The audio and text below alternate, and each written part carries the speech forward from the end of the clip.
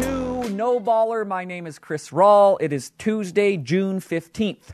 On today's show, the Los Angeles Clippers annihilate the Utah Jazz in Game 4. That playoff series is tied at 2-2. Before we get there, please share this show with anyone in your life that you know likes sports. Please download our app. You can search for it under the name The Beehive TV. You can find it on anything that you want, Amazon Fire, Roku, iOS, Android. Do both of those things, and I will send all the good vibes that I possess your way. We will start the show how we always start the show, why gambling should be legal in Utah. Last night was a very rough night for me on many, many levels. Gambling right at the top of that list. I was just getting hammered in everything I was betting on, baseball, basketball, hockey. And I was tuned into Hawks Sixers, which ended up being a very enjoyable basketball game, unlike the one that I'm going to talk about for this show. And I bet Joel Embiid's points, rebounds, and assists to be over 44.5. Embiid has been dominant, and I said, this is a gold ticket. Cash it in, it's easy. And he's on pace. He's doing all the Joel Embiid things that you want in the first half. Sixers build up an 18-point lead. It looks like they're going to just squash the Hawks and go up 3-1 in the series. And then the second half happens. And Joel Embiid goes 0 for 12 from the field. He's hurt his knee. He's flopping and flailing on every possession. He's falling down. He's doing this. He's doing that. All the things that every NBA star does that when you're on the side that's rooting against them or for them, they just drive you insane. And you go, get up. Get up. What are you doing? Just do anything. Make any shot. Just for once in your life, take even minimal contact and don't act like you're dying, you know? It was all these things. So he misses a go-ahead layup with 7 seconds to go. He finishes with the combined points, rebounds, and assists of 42, off by 2.5. There are 5 million things I could point to in the second half where I go, if you just did that, then my bet cashes. It was just one of those frustrating gambling nights where I'm losing my bets. I'm watching NBA players flop all over the court, and I don't feel great about my state of existence. So, why gambling should be legal in Utah? Because it will give you a fantastic reason to scream, get up, you oaf, whenever an NBA player flops to the floor. And now, a word from our sponsor. With your masquerading and you always call. Traeger invented the original wood-fired grill over 30 years ago in Mount Angel, Oregon. They continue to lead the industry as the world's #1 selling wood-fired grill, perfected by decades of mastering the craft of wood-fired cooking. You can find out more at TraegerGrills.com. The LA Clippers pounded on the Utah Jazz last night in Game 4 of the Western Conference Semis. The final score was 118-104. That is not an indicator or reflection of how the game played out. It was an ass-kicking in every sense of the word. I was half tempted to, in place of recording for this show, just take the video from yesterday's, which was about Game 3, and replay it today and say everything that I said in yesterday's show, how the Clippers won, how the Jazz lost, how to make sense of any of these things, I'm going to be a broken record today because Game 4 was nearly a mirror image of what was going on in Game 3. This was disappointing to me because I spoke on yesterday's show about how fired up I was for the game. 2-1, Jazz have a chance to really put a stranglehold on the series. Win Game 4, go back, try to close it out in Game 5. And I expected an effort in Game 4 that would match that understanding. That you can't come out like you did in Game 3 and piss down your leg and have the Clippers do whatever they want. And it was kind of that, you know. It was the balloon being deflated 6 minutes into the game. I spoke about the Hawks and the Sixers at the top of the show, and the Hawks coming back from an 18-point deficit. But strangely enough, even after watching that game, 6 minutes into this game, I just felt like there was no way the Jazz were going to win. And that lead got stretched out and out. And by midway through the second quarter, the Clippers are up by 29 points. And you just went, well, you can kind of punt on this game. If you want to watch it, you can watch it. But there's not going to be a lot to be gleaned from especially the second half of this game. So I'm going to talk pretty exclusively about the first quarter and the first half, because that's where, again, the game was decided. Clippers are up 30-13 after one quarter. They start the first quarter exactly how they started the first quarter of Game 3, small. They're leaning into this as their identity, something they probably should have been doing since the start of the series. For reasons unknown, it's taken them until the last two games to really embrace that as A, their identity, and B, the antidote to what Utah wants to do. So they roll out Marcus Morris, Nick Batum, Paul George, Kawhi Leonard, Reggie Jackson. No traditional bigs. A lineup based on shooting and based upon switchability. All the things that you want in present-day NBA. So 3-point shooting right out of the gate, it's a story for the Clippers. Again, same as Game 3. You got Marcus Morris banging down open threes. You have Kawhi drilling one. You have Paul George drilling one. It sets the tone for where this game's headed. You're the Jazz. If you're a Jazz fan, you're hoping, okay, I want to see a different start. I want to see a different style of basketball from the Jazz and force the Clippers into things that they're uncomfortable doing rather than the other way around. And it mirrored Game 3. It was the Clippers doing what they wanted to do on both sides of the ball and the Jazz being forced to respond to that and being unable to.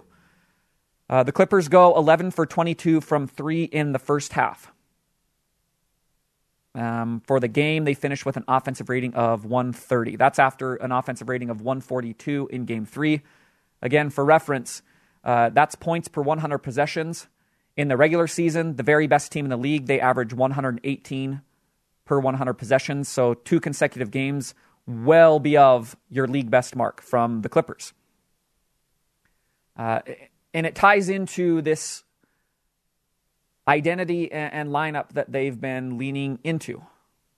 The switchability, the ability to attack you and dice you up on offense from multiple areas. When Gobert is in the game right now, they're content to play a perimeter-based game and do it very effectively. I read some stuff yesterday from Jared Dubin of 538 that really illustrated how this Clippers team is different from how a lot of NBA teams are built and have been built for the last decade.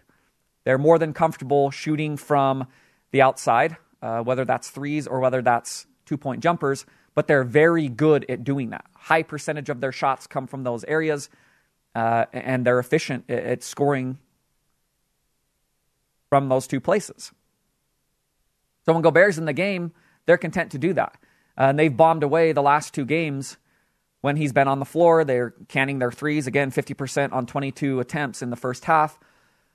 And they're getting to the spots that they want to get to. When he's not there, when Favors is substituted in for him, they say, all right, Favors seems like he's about 2 steps too slow right now for anything that we want to do. So we can get to the paint. We're going to get to the rim. We're going to dunk. We're going to lay it up. And if the Jazz defense has to come and help Favors, that's another open 3-pointer in the opposite corner. That was just a steady diet in the first quarter and first half of this game for the Clippers. Getting the shots they want, stemming from George and Kawhi really being unstoppable from the Jazz defense.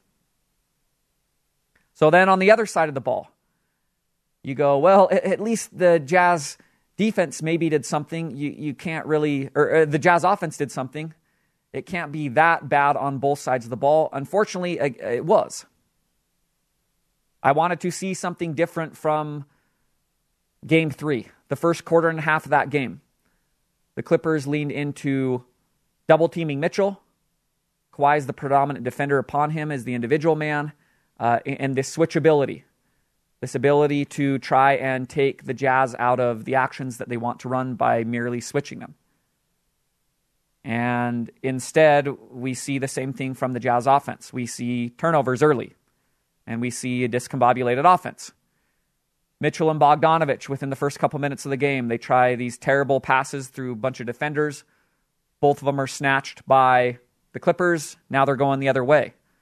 Royce O'Neal getting into the key, unable what to do, tries to flip it to Gobert. Clippers grab it, going the other way. It's the same thing that killed the Jazz in Game 3. This stunning lack of ball movement and this stunning inability to get into the paint for anybody who's not Mitchell. You watch the Jazz throughout the season, part of the joy that came from that experience was free-flowing offense, multiple actions, pick and roll. If it's defended, you go into something else, another pick and roll or dribble handoff. All of these free-flowing motions that create offense outside of strictly isolations. And the Clippers' defense is done a masterful job in Games 3 and Game 4 last night by honing in on that and say, ooh, Mike Conley's not here, their next best scoring creator. They have one person who's really going to hurt us in that area, Donovan Mitchell.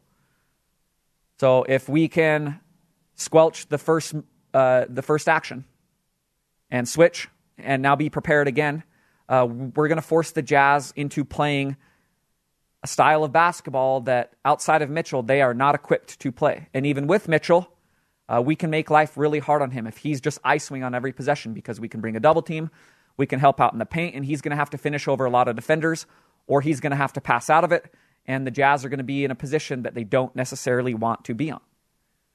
The Clippers' defense in that half was everywhere, like truly an astounding performance from them on that side of the ball. I've made fun of the Clippers for the last 2 years, in part because they have so much defensive personnel that makes sense. And we very rarely see that manifested on the court. This speed, length, hustle, and ability to do all those things at the highest level. Very rarely have the Clippers pieced that together. Last night, in the first half, it was that. About as good as you're going to see in an NBA game. Quinn Snyder, you see him in these sideline interviews, and he's mic'd up during the game, so they're cutting away to it, and he's continually talking about we need more connectedness on the offensive side of the ball. He mentions that in his post-game press conferences a bunch. We need more connectedness. We don't have that. And that ties into what I'm talking about and the way that the Clippers are defending Utah. They squelch the initial action, and instead of being connected and being able to get something else going, it just branches off into an ISO.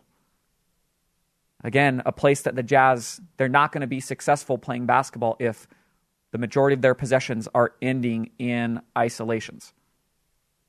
It's really hard for me to remember any quality looks that Utah was getting there in that first quarter. Really, really hard. Every possession seemed like it was the biggest grind to get even a shot off, much less a quality shot. Everything on offense looked so freaking hard.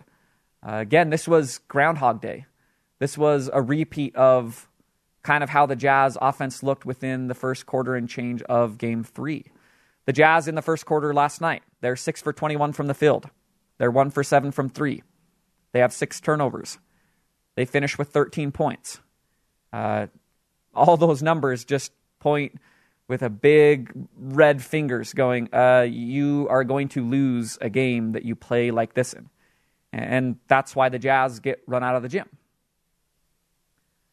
For the second consecutive game, the absence of Mike Conley is felt deeply.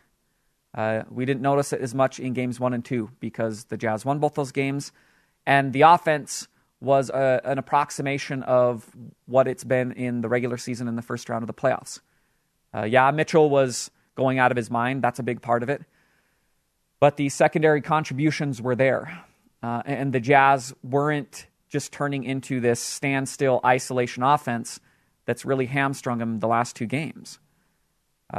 Without Conley, they don't have the pressure release valve that is needed. Because when Mitchell is forced into a game like last night, where, he scores 37, but it's on 9 for 26 shooting. And if you watch the game, it was so hard for him to get anything going. The buckets he's making, they're over 2 defenders, or they're step-back three-pointers with a defender underneath him. There was nothing easy that came within the flow of an offense. So when the ball is coming out of his hands, there's a pressure release that's needed. And who's being asked to fill those roles right now are people who are not doing a good job at that. Ingles and Bogdanovich, 2 players who played very tentative first half. And they seemed unsure of how and when to attack out of the ball getting out of Mitchell's hands.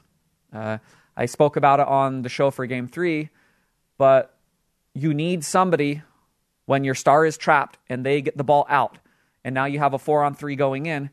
You need people who know how to make decisions within the framework of this odd man break. That's what Mike Conley would bring to the table. Very cerebral player who's gifted at scoring and creating, and he understands how to attack, especially when he has odd numbers. The Jazz are struggling greatly in that role. Jordan Clarkson, he's there at times doing that in the first half, and he's just the 1,000 miles an hour style player. As soon as he catches it, he's going, which I like. It's more aggressive than what Ingles and Bogdanovic were doing, but he doesn't fully process what to do when he gets to the area of the floor that demands a really quick decision. He's more of, I'm going to try to score. The Clippers know that, and now they have 3 defenders forcing him into an off-balance floater.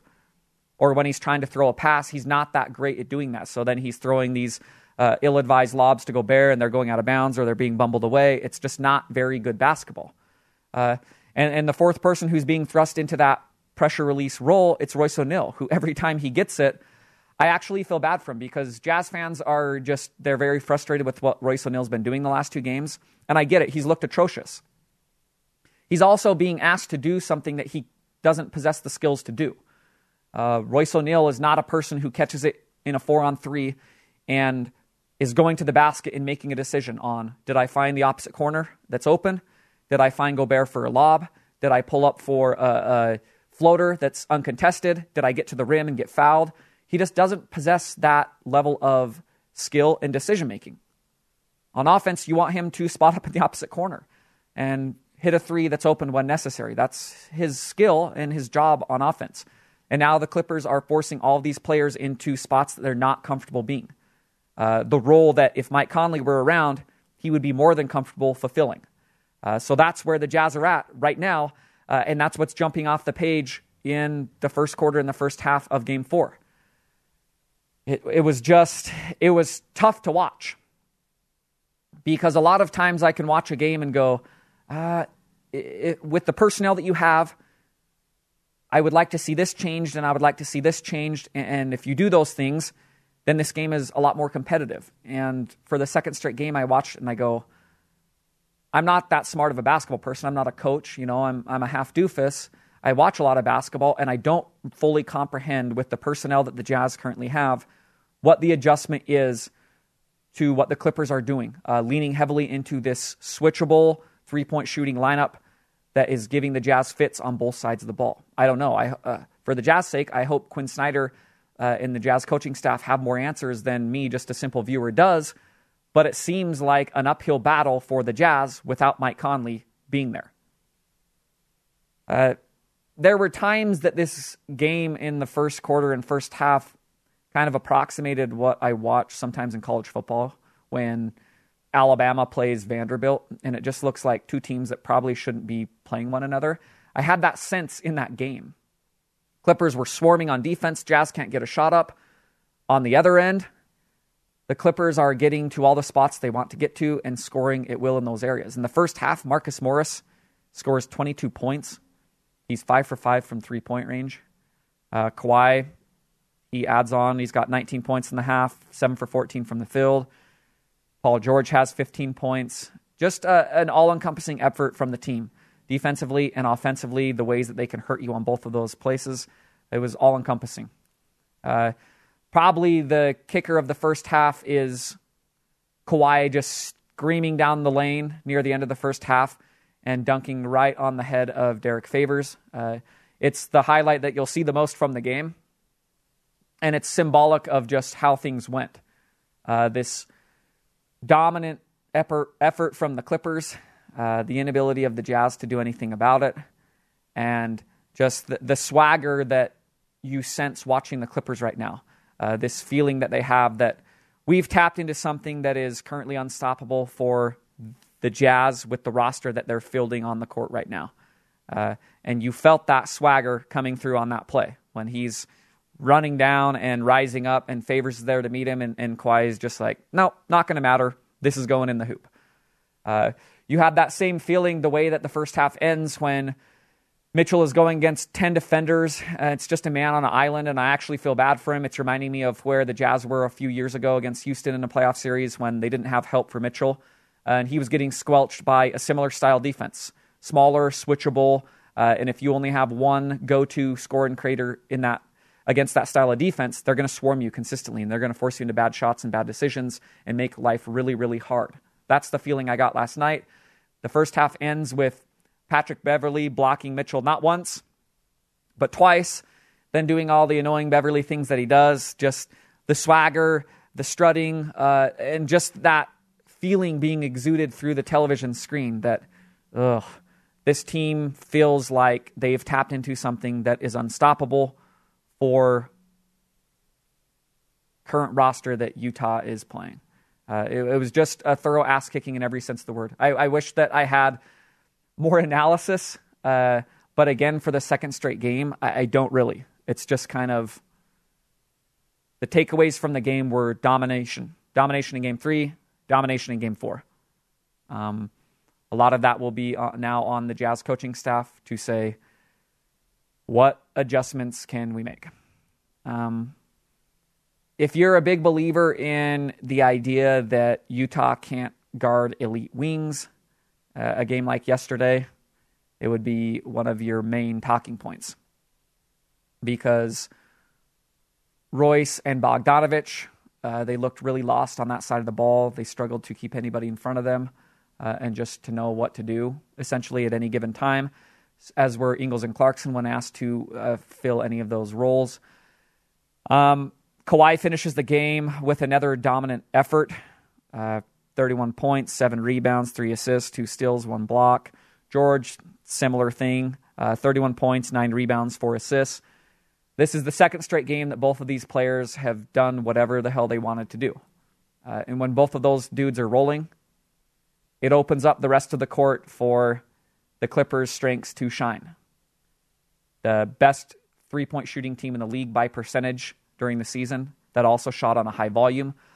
When George and Kawhi are drawing this much attention and still scoring efficiently and volume and opening up all of these gaps on the floor for the Clippers' three-point shooters to catch and shoot with space, you're just going to get an offensive performance like the Clippers have had the last 2 games. Just, again, dominant efforts in both of those areas.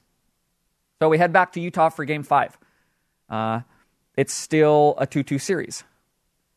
And adjustments are always, it's the word that's percolating on the mind of people who are within the series and people like me who watch the series. You know, the most obvious one has nothing to do with X's and O's. It's just, can Mike Conley suit up? Because if he can, and if he can play with some close approximation to what he's played at in the past, that's a big boost for what the Jazz need on offense right now. The secondary scorer and creator, another person who can force the Clippers to respect, hey, we can trap, we can force the ball out of Mitchell's hands, but if Conley's there, that's going to hurt us in a way that's not currently hurt us. On the offensive side of the ball, how do the Jazz maintain that connectedness that Snyder wants, that he's talking about? And really, how do you do that with the current personnel if Conley's not playing? Is it possible with this personnel? I don't know. We haven't really seen a lot of glimpses of that in the last 2 games. That's going to be a big question that Utah will have to answer about itself, whether or not Conley is there. On the other side of the ball, how do the Jazz slow down these smaller shooting-oriented lineups that the Clippers are torching them with in games 3 and 4? How do they bring back that level of effort and intensity and just simple ability to move their feet on the perimeter that they brought in games 1 and 2, where I was raving about Royce O'Neal in game 1. And I was raving about Bojan Bogdanovic in game 2, especially in the fourth quarter of that game against Kawhi Leonard. How do the Jazz get back into a place where they can do those things? These are the adjustments and the questions that that team has to be asking themselves going into Game 5. So this episode has been pretty much all doom and gloom for the Jazz, but there's still optimism because it's a 2-2 series, and every playoff series will always have multiple twists and turns. We're seeing that throughout the league right now. The Nets and the Bucks. After Game 2, the Bucks look dead in the water. They're down 2-0. They've been hammer dunked on. And They win this grind of a Game 3, 86-83. Kyrie gets injured in Game 4. That's a big deal. Now we're heading into Game 5 tonight, a 2-2 series. The Bucks are actually favored. Kyrie and James Harden are not playing tonight. It's had a lot of twists and turns. Atlanta, Philadelphia, which was last night, we've seen the same thing in that series. Atlanta comes out and bombs away in Game 1. Philly comes back and puts together a nice effort in Game 2. It's tied 1-1 going back to Atlanta. I think a lot of people, myself included, go, it's weird, but I feel like Atlanta can win this series. Philly puts together a great effort in Game 3. And I go, yeah, that was dumb. I don't know why I thought that. Philly's they're stronger, they're bigger, they're more physical, they have more talent. They're going to run them off the court. And last night, the Hawks come back from 18 down, they win. And I'm going into a Game 5 going, I don't know what's going to happen. It seems like these are two pretty similar teams. I have no idea. I just don't. And if you're the Jazz and you're trying to be optimistic, you say this series has followed a similar pattern. We won Games 1 and 2. Clippers won Games 3 and 4. We have home court advantage. We're still favored by 2.5 points in Wednesday night's game. We know that the emotional energy that our home crowd brings us will be there probably more so than it's been at any point in these playoffs in Game 5. And that's something that's a big boost for a team that just needs to do the little things. Just these simple effort plays that can build into something greater.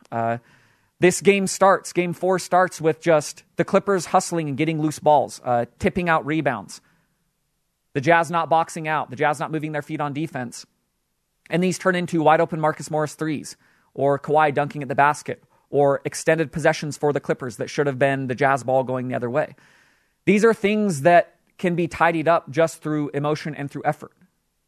And if you're the Jazz, you say, it's easier for us to be that when we're at home because you can ride the emotional wave that doesn't necessarily exist on the road.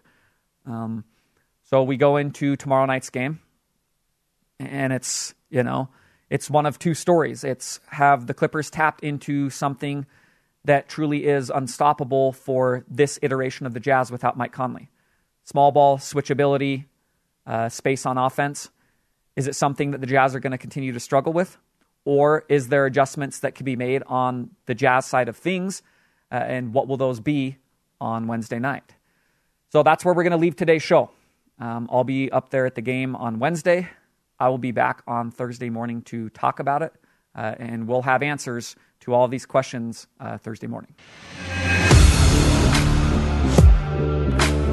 Thank you for listening to No Baller. This podcast can be found on any platform of your choosing. If you could rate and review and help spread the word, it would help me immensely. If you have additional feedback or thoughts that you want incorporated into the show, please email me at chris@thebeehive.com. Last but not least, if you would prefer to listen to this as a video, go to thebeehive.com and find No Baller.